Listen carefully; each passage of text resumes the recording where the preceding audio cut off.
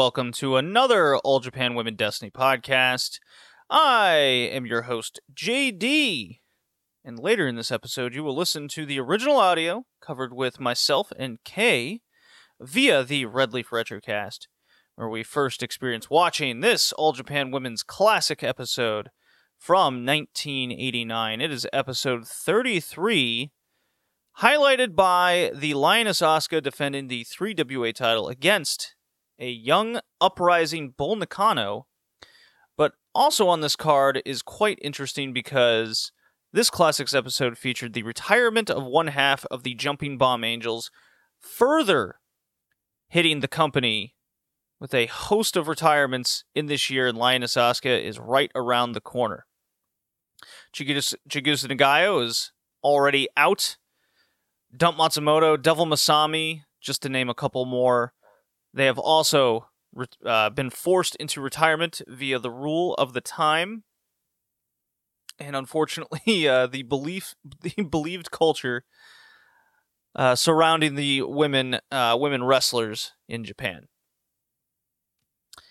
If you like what you hear from this episode, please consider subscribing to the Red Leaf Retrocast Patreon. We also have LLPW reviews, JD Star reviews, and Kay and I go through the journey through the Joshi world in the 2010s as they came out of the Dark Ages. And of course, with All Japan, we will be heading into the Dark Ages once you get into the economic crisis era.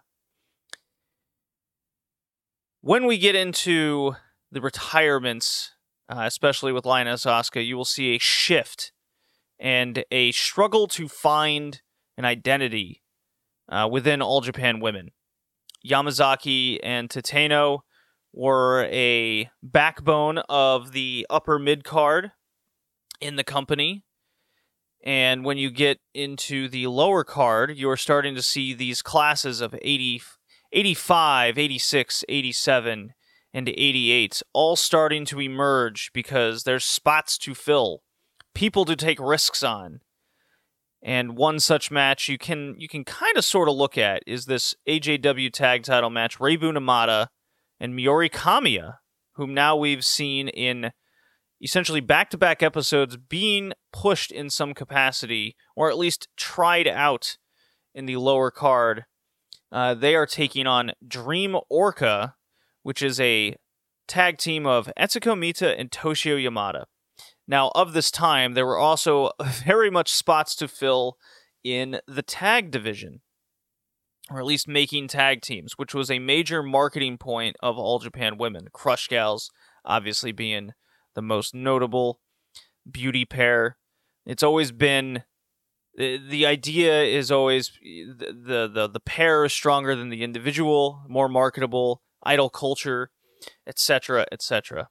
Jumping Bomb Angels are officially gone. The Crush Gals are officially gone. Kokaku Dome is essentially done from the Dump Matsumoto era.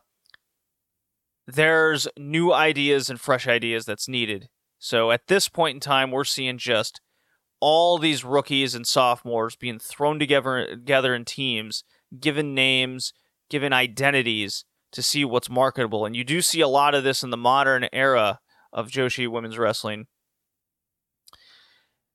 trying to replicate this tried and true formula, and it does work, and it does, from a fan's perspective, or my perspective, make things more interesting. And I love tag team wrestling, so when a tag team comes up with a name, they sort of have an identity that goes along with them, and it makes it more fun to watch. And I even, to this day, across men's wrestling and the like, if it's just a couple guys that's come together and they don't have a name, I will make up one for them. One Eddie Kingston, John Moxley comes to mind. I call them Wild Thing because of the intro song and the way they fight. Well, the Yamazaki Tateno match is exactly what you'd expect. I would also recommend checking out the, I believe it's the Chigusa Nagayo retirement show, in which there was the two rings, and Bull Nakano, Yumi Ogura faced off against each other in one ring. Yamazaki and Tateno faced off against each other in another. And weirdly enough, when the Jumping Bomb Angels came back from America, and they had a new sense of confidence. And Tateno was definitely the one that I think reaped the most benefits, because she developed her own sense of confidence and persona to her. And oddly enough, when Yamazaki retired, she took on a much more singular role, and being one of the few veterans left on the roster that's been able to be a featured act. She was relied upon for not so much being a focal point of the promotion for the last couple years of her career. She was there to make the others look better. And you will hear my takes as we go on through these episodes that I think that was a major miss for AJW of the time, considering they needed to fill gaps at the top of the card. And on my LLPW journey, where the promotion starts in 92, she was a major focal point and a major star trying to get that promotion off the ground, along with Kandori and Rumi Kazuma. Now, Dream Orca is interesting because Mita goes on, as we know, to become part of LCO, very famous tag team, and Yamada has her famous feud with Manami Toyota, but also teaming up with her. And it's just a matter of time in trying to find the right fit for these tag teams. The 6-woman, the trios match, if you will, Akira Hokuto, Suzuka Minami, and Mitsuki Nishiwaki are all teaming together. And this is now the start of people like Suzuka Minami and Nishiwaki from a previous class that are now being put into positions. It's like, okay, now it's your time to shine, your time to succeed. Let's see if you can do it. And the more I watch Suzuka Minami, never do I believe that she is main event material. However, definitely that second tier type person that can be in a main event and possibly live up to the expectations of being there, but that like kind of white belt era, slightly below that, for sure tag champion. That's where Suzuka Minami falls in, and it's quite fun to see the context of her journey. Mitsuki Nishiwaki will get into her short-lived journey up the card herself, and on the other end of this the ring is not yet Grizzly Umoto, Aja Kong, and not yet Bison Kimura. They are still trying to find their identities and extremely young into their careers. So just from the perspective of seeing people start out, this was a fun match as well. And naturally, we have the main event, Asuka taking on against Bull Nakano. And with Lioness Asuka retiring in August, as we are in May of 89, I still believe Bull Nakano was inevitably going to win this title and be at the top. And when you look at and break down where this company went for the rest of 89 and 1990 and how desperate they were to have main eventers and have more drawing stars, to this day, I think a lot of people could look back on this match in particular where Bull Nakano should have won this match. It was inevitable she was to be champion. There was no other option with what they were bringing. I still think Nori Tateno could have been a factor at the very least, but they never went that route. Instead, they went with Lioness Asuka would vacate this title rather than drop it to somebody. And the thing is, when you have a mandatory retirement rule, you kind of got to just pull the trigger. And what's interesting is they did this with both Crush Gals, while with people like Dump Matsumoto and even to an extent Jaguar Yokota and Devil Masami, they hinted and cemented in a way the next stars that were taking over, and that were the Crush Gals from them. And they really did everything they could to put them over. And now at this point, with how much I've learned, the booking of AJW was never about putting that next generation over. It was just taking over because of the rule. And we'll see in the 90s that once they took that mandatory retirement rule away, they had no experience and no idea how to put someone over to be a star. It was just simply take over from the vacancy that was left behind, because it was forced upon them. When your choices are forced, you make decisions way differently than voluntarily. And this 3WA title match, Asuka against Bull Nakano, I firmly believe Bull Nakano would have been a bigger star going over Lioness Asuka here, and then you could have, no problem, the Lioness Asuka going away tour. And how I don't think the Ota Ward card that we're going to see in July would have sold as well with Bull Nakano versus Medusa in the main event. However, you could have laid plenty of seeds down for the future of such a feud, and perhaps a rematch of this Asuka Medusa match could have still happened, just maybe for the white belt or what have you, because I don't believe they even had a champion for the All Pacific title. So Lioness Asuka could have won this, and they could have done an All Pacific title match, Medusa versus Asuka, Asuka versus really anybody, and you still have Bull Nakano as your 3WA champion.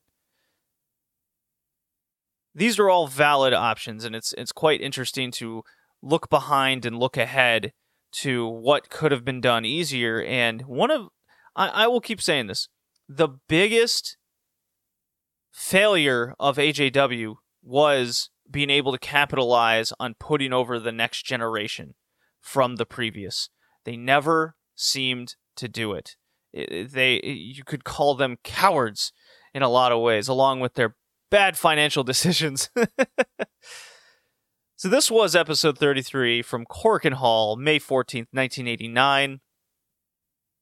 I hope you enjoyed listening to this new take on All Japan Women Destiny, and enjoy the original audio.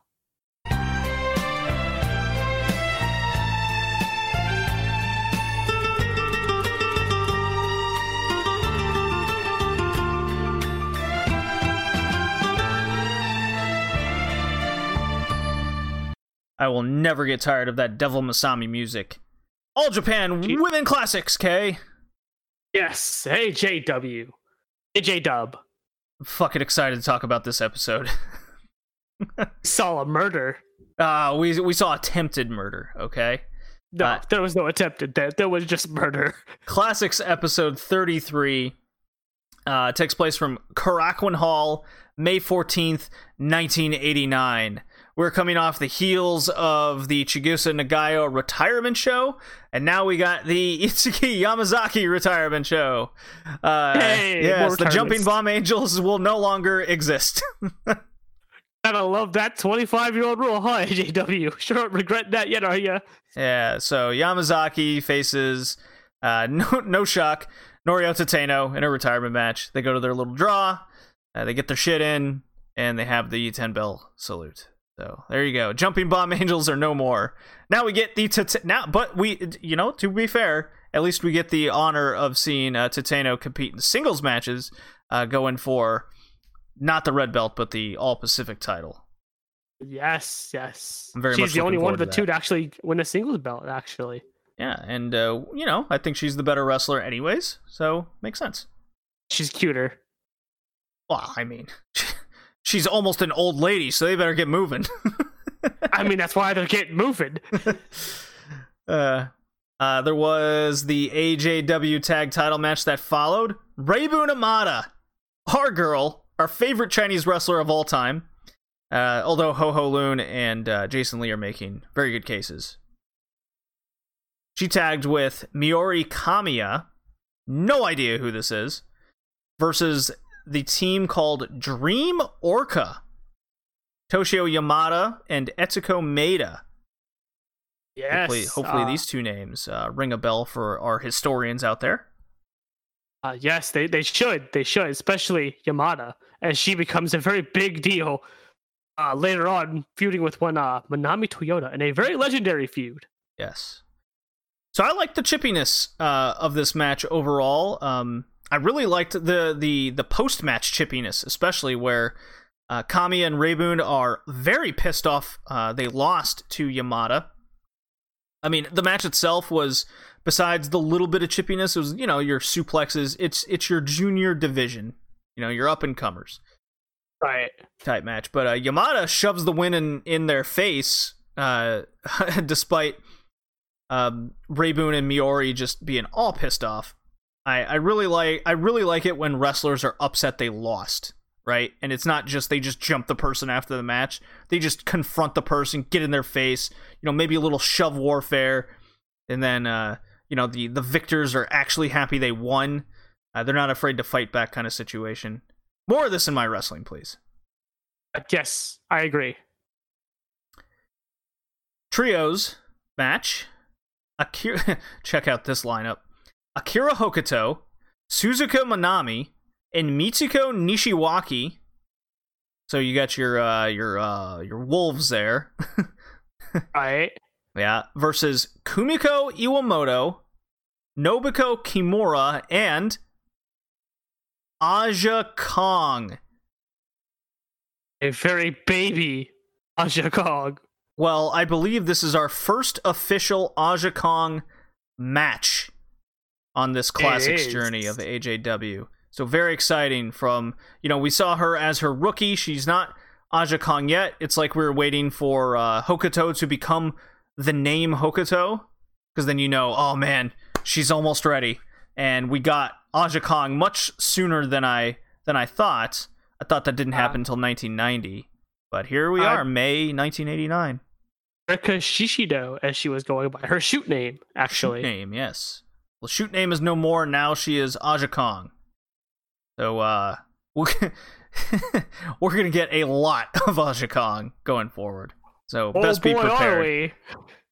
Best be prepared. But as the match itself, it's just kind of, standard warfare. Hokuto's amazing. I really like Suzuka Manami. Nishiwaki's good. Not so much on the Kimura Iwamoto. They're part of little Bull Nakano's faction there, but Aja Kong is big and green. We'll see what happens in the future. He's a big green and very, very mean. Yes.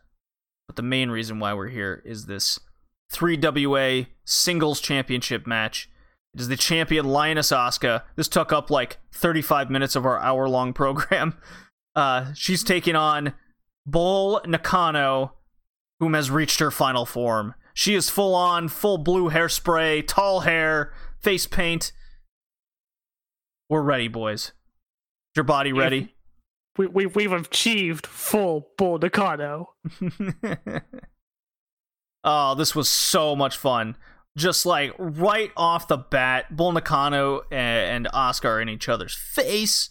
Asuka's not taking no shit, but she has no choice because Nakano and her faction are just busting her open, and it just becomes a good old-fashioned 1980s attempted murder, Dump Matsumoto style, with that Bull Nakano touch.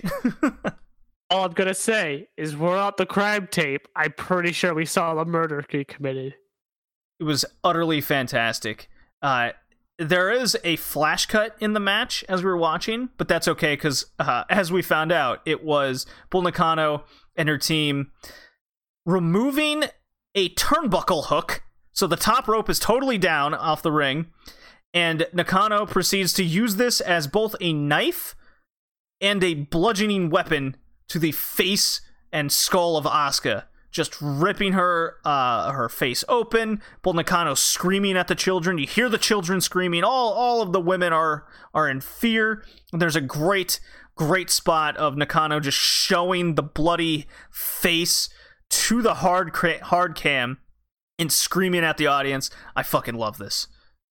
And then she gets the box cutter. It's not a box cutter. It was the other end of the turnbuckle hook. That's what that was. At some point, I think when she initially cut her open. That's what we thought it was. Sure? Because I'm pretty sure she got some kind of like sharp object to cut her open initially. She did not literally get a knife. No.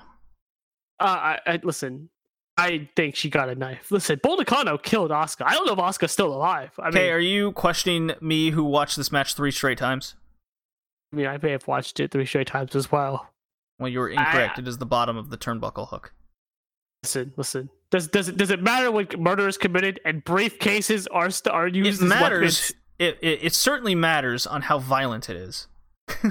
Wait, this got pretty violent. I mean, if you told me she shanked her, I wouldn't even have been surprised. There could have been a shiv in the kidney off to the side off camera.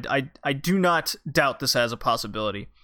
So yeah, this was just a full murder that was being attempted. Asuka just stood like no chance. She had a couple hope spots in. The crowd was firmly behind her. This was all about Asuka surviving and proving how tough she is to Bull Nakano absolutely pulling a Dump Matsumoto match here. And what's great about this, Timmy K, is I love just the absurdity of a Dump Matsumoto match. But grab the freaking briefcase, a giant G1. Well, we're not there briefcase. yet. We're not there yet. So what makes the Bull Nakano better is Bull Nakano is more mobile than Dump Matsumoto, and she has the nunchaku additive to it all. So she's got her karate kind of situation going on. So it's very similar, but that extra touch really puts this over the edge. So there's nunchakus to the sides. Asuka gets the nunchakus as well, trying to fight back, but there's always, interference, and this poor ref just has no chance. Oh, he was just like, listen, I can't stop this murder, and if I stop her, she'll kill me. You really have to put in your mind that, and I could easily suspend my disbelief, that this ref is absolutely terrified. If he stops this match, he might die. Like, it might be over. He might not have to see his kids when he gets home, because he might be dead. Because he knows that Bull Nakano will be like, oh, DQ, eh? All right. Say goodbye to your children. But I will point out one thing when you do the Dump Matsumoto comparison. I think what makes Bull Nakano seem much more terrifying is because she comes off more vicious. Because she's so much more mobile and can pick up much more things and do much more things, she comes off far more violent. Like, she's like Dump Matsumoto evolved. Right. No, yeah, she has leveled up that violence that made Dump Matsumoto so unique and interesting. So where Dump would use like trash cans and stuff, Bull Nakano says, well, trash can, I have a steel metal case that I'm going to pick up over my head and throw it 5 feet across the ring, and it just goes BAM! Right into Asuka's head. She probably got a concussion. Oh, she chucked it at her dome so hard it bounced. Right, and this is when we say a giant like metal steel case, this thing was at least 3 feet long and 2 feet in width.